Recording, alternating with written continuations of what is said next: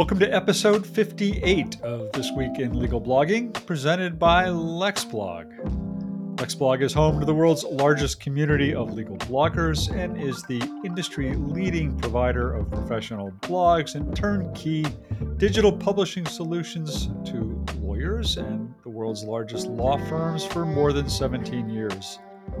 I am your host, Bob Ambrogi. I have my own blog called Law Sites, where I write about legal technology and innovation, and my own podcast called Law Next, where we talk about legal technology and innovation.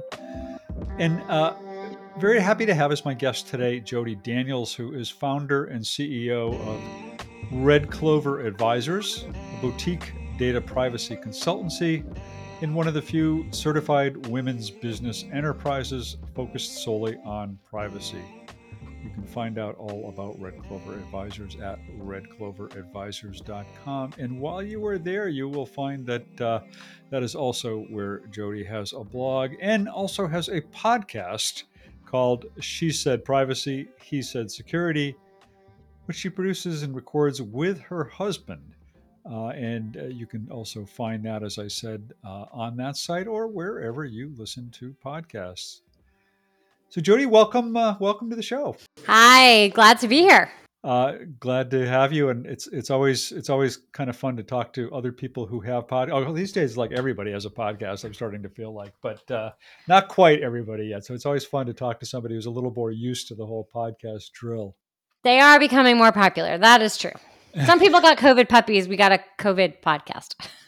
Oh, is that right? This was a COVID baby, your podcast? It was a COVID baby. Okay. Too much time at home, right? Lots of time on the road doing, I could say the virtual road. We were doing so many different events together that people kind of said, you should have a podcast. And we decided to listen. Do you work together or do you just have complementary? We do not. We just have a podcast together, but I'm the privacy side with my company focused on privacy. Yeah. And my husband, Justin, is a technology lawyer with a passion and expertise for cybersecurity, NFTs, and whatever cool new technology will come along. And we have a lot of privacy and security conversations in our house. We were doing so many, and we continue to do a number of presentations together. And so on the show, we have the privacy side and the security side, and we kind of go bounce back and forth between topics. Yeah, I listened to some snippets. I haven't listened to all of them yet, but I did start to listen to some snippets of them, and it's really really well produced and really great guests you have on your show too. It looks like. Thank you. Well, let's just sort of start with the basics of what is Red Clover Advisors and what do you do? Red Clover Advisors is a privacy consultancy. So think about a small to mid-sized company who doesn't have anyone focused on privacy in-house. We are that fractional privacy office that would come in and help them comply with whatever privacy laws that they need to comply with, and then going above and beyond and determining, should I use this data? How can I use this data? So ultimately, we're all about building customer trust through complying with various privacy laws. So if you're doing that on a kind of a fractional basis, and I'm assuming your kind of smaller, mid-sized businesses are more likely to be your clients, is that right? Our traditional clients are the smaller to mid-size. We're really trying to help that market where they don't have anyone, like I said, or maybe someone's been what I call anointed. You get to own privacy, but that's not their full-time job. They know just a little bit.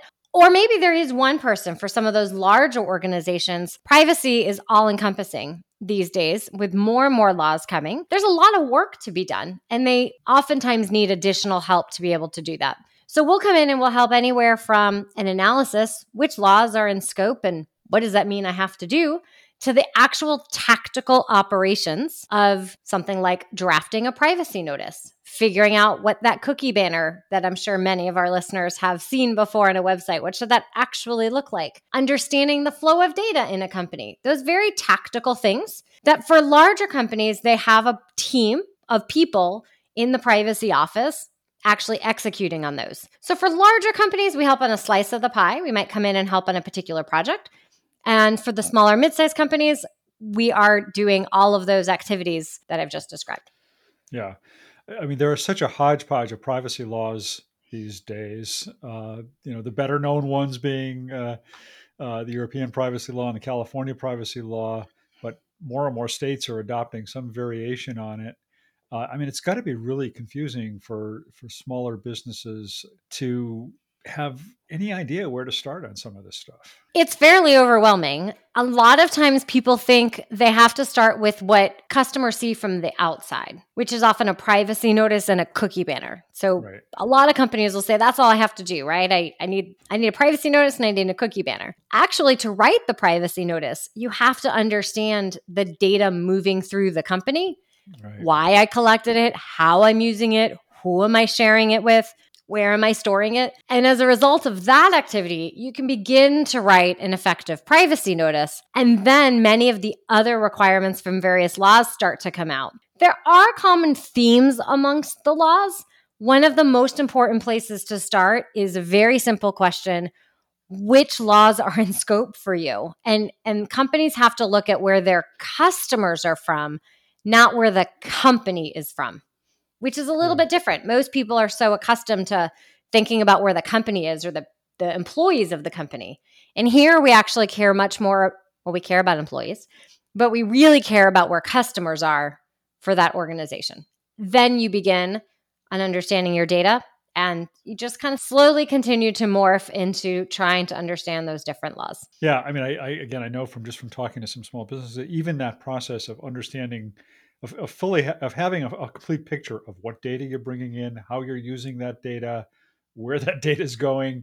Some companies that's a puzzle for them. I mean, they don't really fully understand that, even though they should, apart from the legal requirements. But Oh, well, what often happens is when we'll come in and we'll do a data inventory, which means we're going to help that company find all that data and help them understand where it is. There's so many operational changes and efficiencies that they uncover. They realize, wait, I have how many of those same kind of systems? And why is it going to that many places? And they realize that they need to change some of their processes for the better.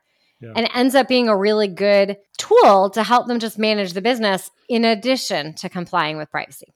So, Jody, how did you get into this area? Tell us a little bit about your background and how you got to where you are.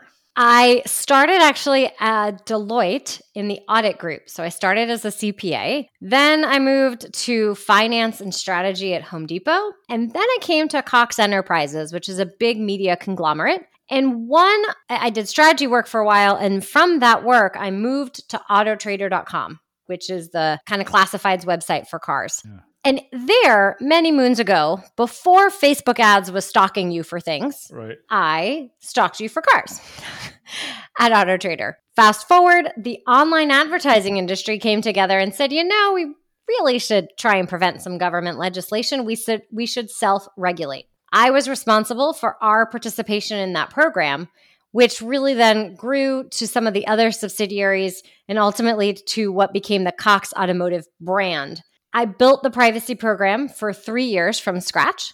I left, then went to Bank of America and was their digital privacy lead, working all kinds of really interesting projects, and then eventually left to start my own company to truly help, as we talked about earlier, those small and mid-sized companies with all these new laws coming along and customer expectations, not just the laws, but just what customers were expecting.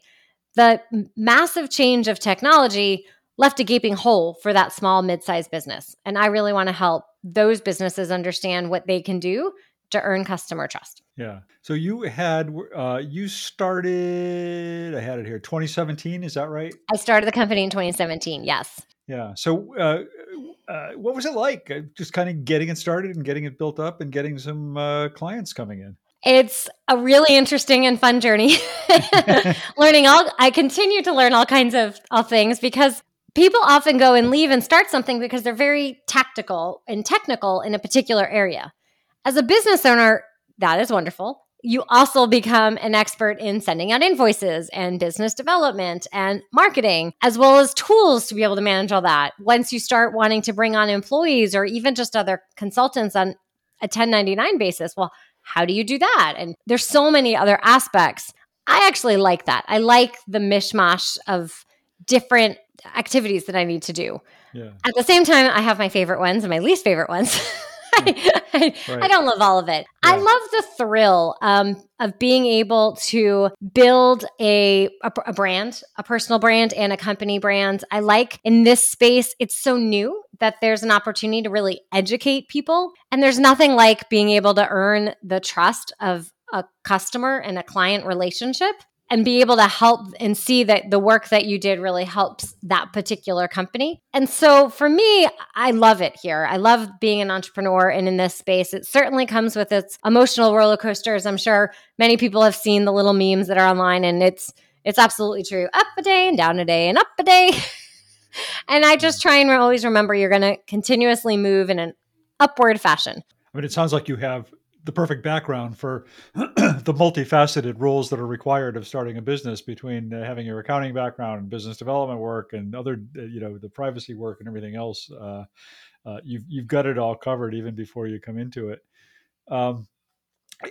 So you just mentioned something really interesting, which is that, one of the challenges is just being able to build up that trust with clients or potential clients. So how have you tried to do that?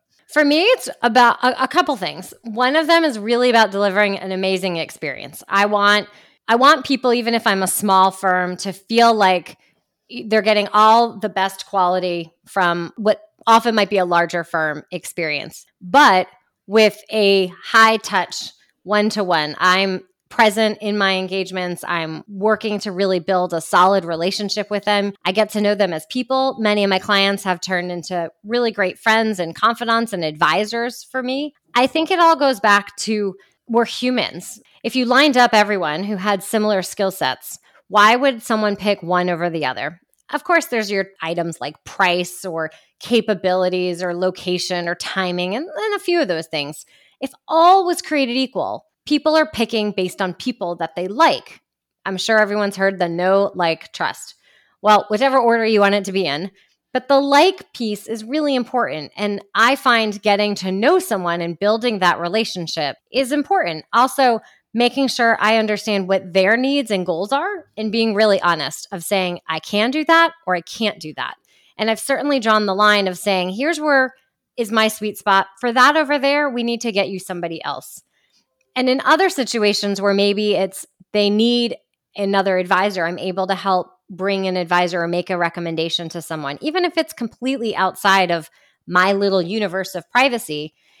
Because in doing that, they realize I care about their business overall and not just my little slice of the pie. Before you can even start to establish that kind of a relationship with somebody, you got to get them to call you or email you or knock on your door. So what's been your kind of approach to marketing yourself and getting your name out there? And where, if anywhere, does blogging fit into that? It's a significant part. As right before you said that, I was thinking, well, actually how we're connected is a really important way. The content marketing approach and building the brand and the education is really important. Again, privacy is new and it's confusing. Many people think they either don't need it, all they need is the privacy notice, or I'm too small, go away, or I don't want to deal with it, then go away. Right. I love public speaking and presenting. For as many podcasts and presentations and webinars and conferences that I had an opportunity to get in front of, I like to take those because you always meet someone that makes the time valuable, and that education piece, the more education. Then blogging is a significant part, the ability to take what you might orally say and have it in a written form and have it in as many places as possible. You can find different topics that resonate with different people. Some people like to hear, some people like to watch, some people like to read. And when you blend all of that together, to me, it's really about that authority and the credibility and being a thought leader. I have my positions. They might differ from somebody else's positions, but I'm willing to put what I believe out in the universe and continue to build that. And through that experience, I've, again, met some really wonderful people. Collectively, we've put blogs together. We've put presentations together. And it's just that snowball. It's methodical and consistency and takes time. And I share all of that on LinkedIn. LinkedIn's kind of my favorite platform. I spend a lot of time on LinkedIn. and it works. It's about building relationships. I meet other people. I comment on other people. I put my information out there. and it's fun. Yeah, it's interesting. I was speaking to just yesterday, I think it was, to somebody who kind of just started putting stuff out on LinkedIn almost as a hobby. An area that this person was interested in, started writing little snippets on LinkedIn. And it's, as you say, it started to kind of snowball, and it became a thing where eventually she ended up forming a business around this thing she was doing as effectively a pastime on LinkedIn, because it just got so much traction and so much interest from people. And she's now got this business and kind of a community around it as well, a private LinkedIn group that's almost like a membership organization based on LinkedIn. So it's fascinating how that could do. But I mean, it sounds like for you, having that kind of multi-prong publishing content, whatever strategy is important. It's not just about blogging. It's not just about podcasting. You're in a lot of places. I think that's important because I think people do and consume content differently. Yeah. Lots of people like to watch video. I'll be honest, I like to read better. Some people really like to listen better. So and some people like to listen in different ways. Some people enjoy listening very methodically while multitasking. Other people like to do it early in the morning. So I think it's important to have and meet a variety of different places the way people are going to consume. The other thing that I've started to do on LinkedIn specifically is, well, first off, I think in any of that content, you need to have a consistent voice and also a consistent brand. And make sure that whenever you're speaking, you're not only shouting, you're communicating. It should be some type of conversation. And there's a little bit of a balance. Here's a little bit of what we do and how you can help. Here's the problem that I see and how people solve it. Sharing stories, sharing other people's articles, and then sharing nothing that relates to your field. Yeah. Just sharing fun things. I think I asked about winter activities and hot chocolate and movies and snowball fights, and it did really, really well. I think at Thanksgiving, I asked about your favorite kind of pie, and that was a very popular post because, again, people are people. And if everyone's going to, well, maybe not everyone, many people are going to go and eat pie at Thanksgiving, people want to be able to share their vote and share a little bit about your personal experience. I don't think it should be all of any of those, but it's a blend so that people can see there's a human behind that and be able to connect your content to the human, to the brand, and to the voice. And again, that is what starts to build the momentum of, oh, that was interesting. I should follow that person. I want to hear more on that topic or that person. And it could be 6 weeks, 6 months, a couple years. It really, you have no idea when someone reading your content, listening, or watching is going to come back around and be a potential referral or client. Yeah.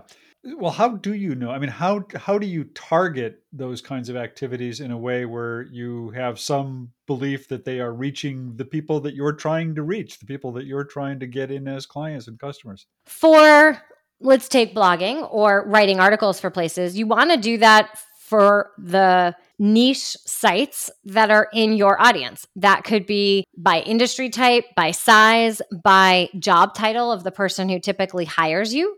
For me, privacy is in a variety of places, quite honestly. It could be a lawyer who hires me. It could be a CFO. It could be someone who's been anointed privacy, maybe a director of security, and a lot of times marketing. That's a lot of different people, and it's truly all those people who hire me. In terms of industry, you look at which are the industries that are most applicable or that you find interesting, and you go and you target that.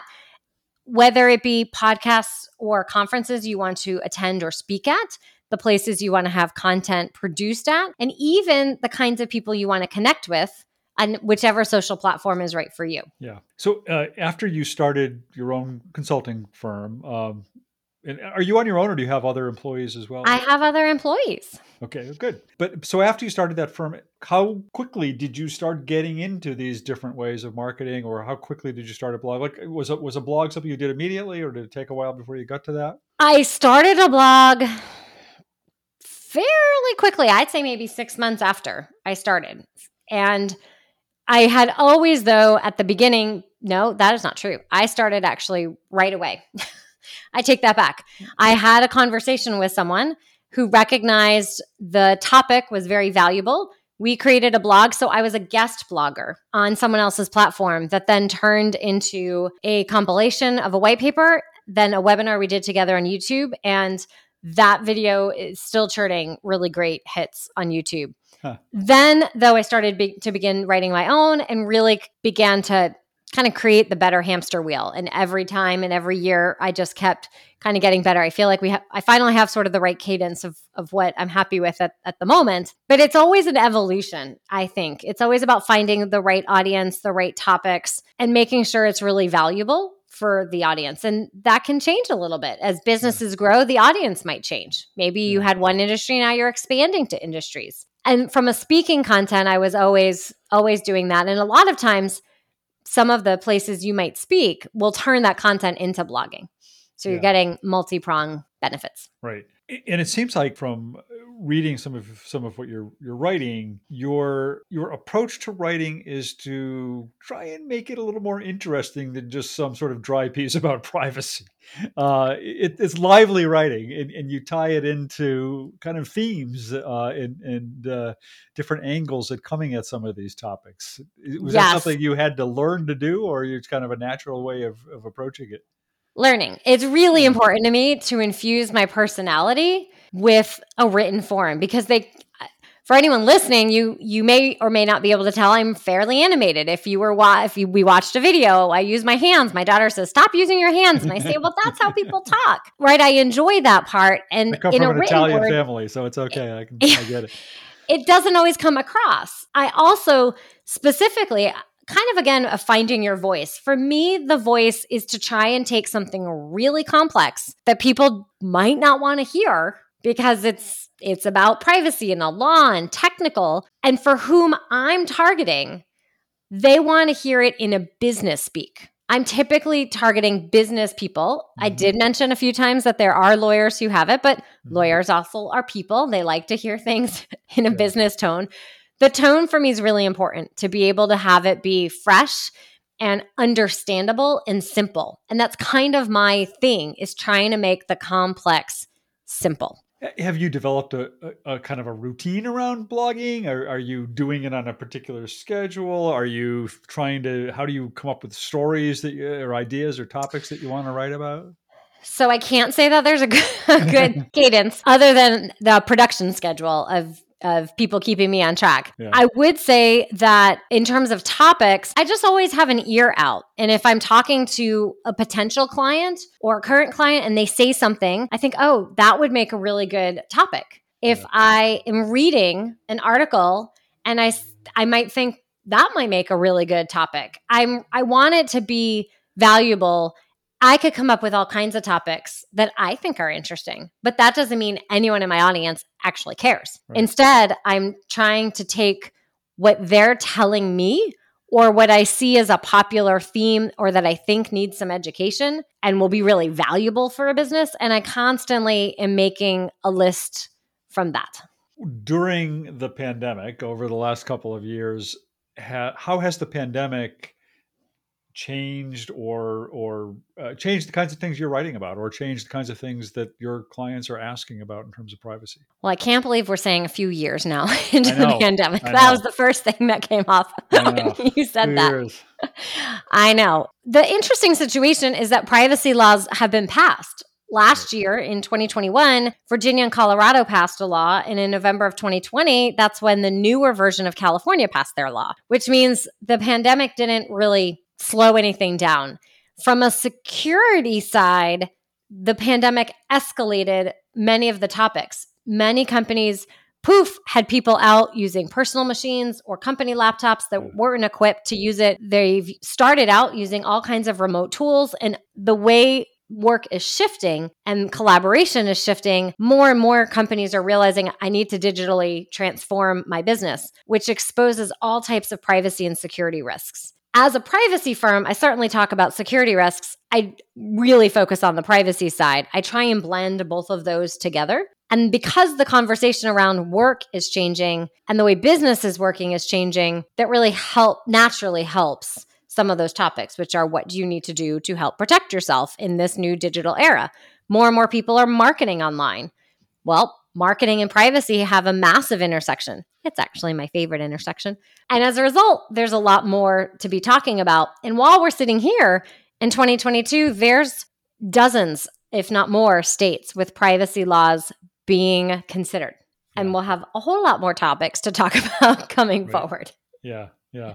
So we mentioned before you had the podcast, but you started that in 2020, I think. Did you see that as an extension of your blogging and speaking and other kinds of marketing efforts, or was that something totally separate that you just did for fun? A little bit of both. I think part of it is we had all these topics that we were naturally talking about either at home, our very poor children in the pandemic, or we would talk about in some type of presentation.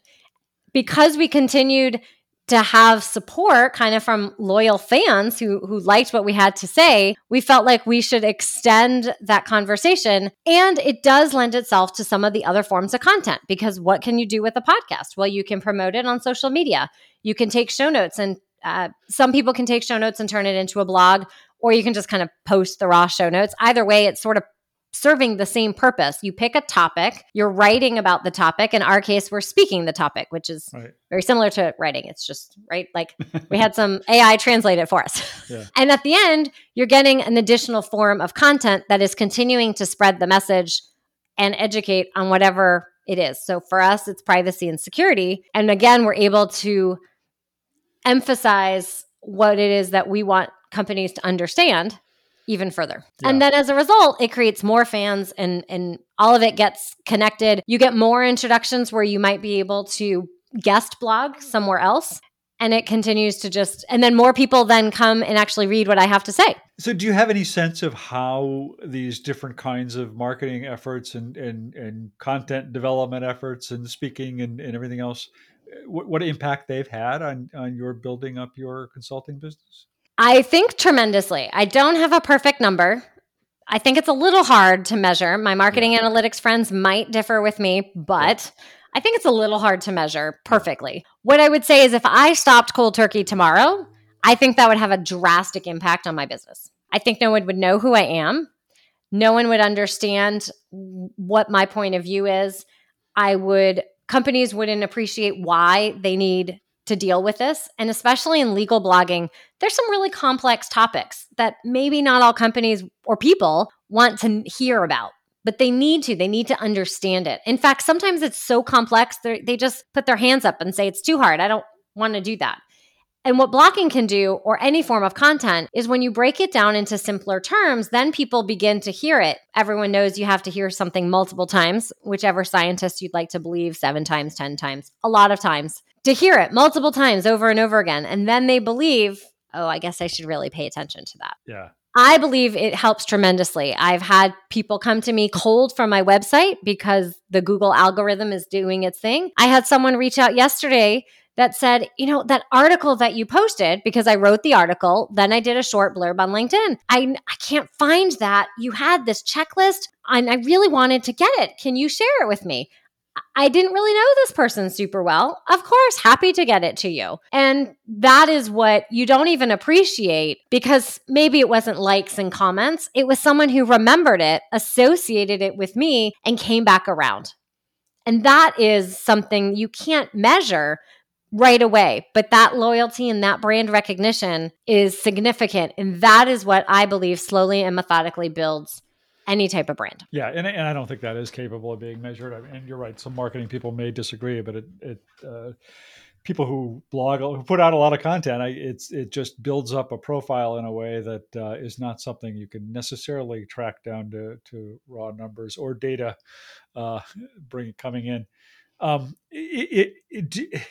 Of all these different avenues by which you're putting yourself out there, do you feel like any one of them is more effective than the others, or is it the sum of the parts that works? I think it's the sum of the parts, because if I write an article and I put it on my website, no one's going to come read it unless everyone comes to my website. Now, I'd love to think everyone's going to come to my website, but I'm really not. I know the truth, and they're not all going to come to my website without some help. I need some help from Google. And the more writing you do and making sure you have it in Google Happy writing form, then more people will come to you. If I only rely on Google, I've missed a massive audience who might not be searching for something. I have to push that to them. There's pull and push. What a social platform does for you is you're able to push that content. If you don't have an email list, then Some people might not be searching on Google. Some people might hate social media, but they're okay with some email. I need to have an email list so that I can get it to them that way. And I think all of it is interconnected. If you have a social profile, but no content, okay, I guess I can see you on social, but then I have nothing else to go to. Or when a prospective client comes to you, they want to see, what's their perspective on it? Well, part of what a blog can do is help educate those clients on the services that they want and realize, oh, wow, that person must really know what they're talking about. Look at all these articles that they have. They've really put time to make sure that I understand it. And they might even buy other services that they didn't initially think that they needed. I really think it all goes together. Makes sense.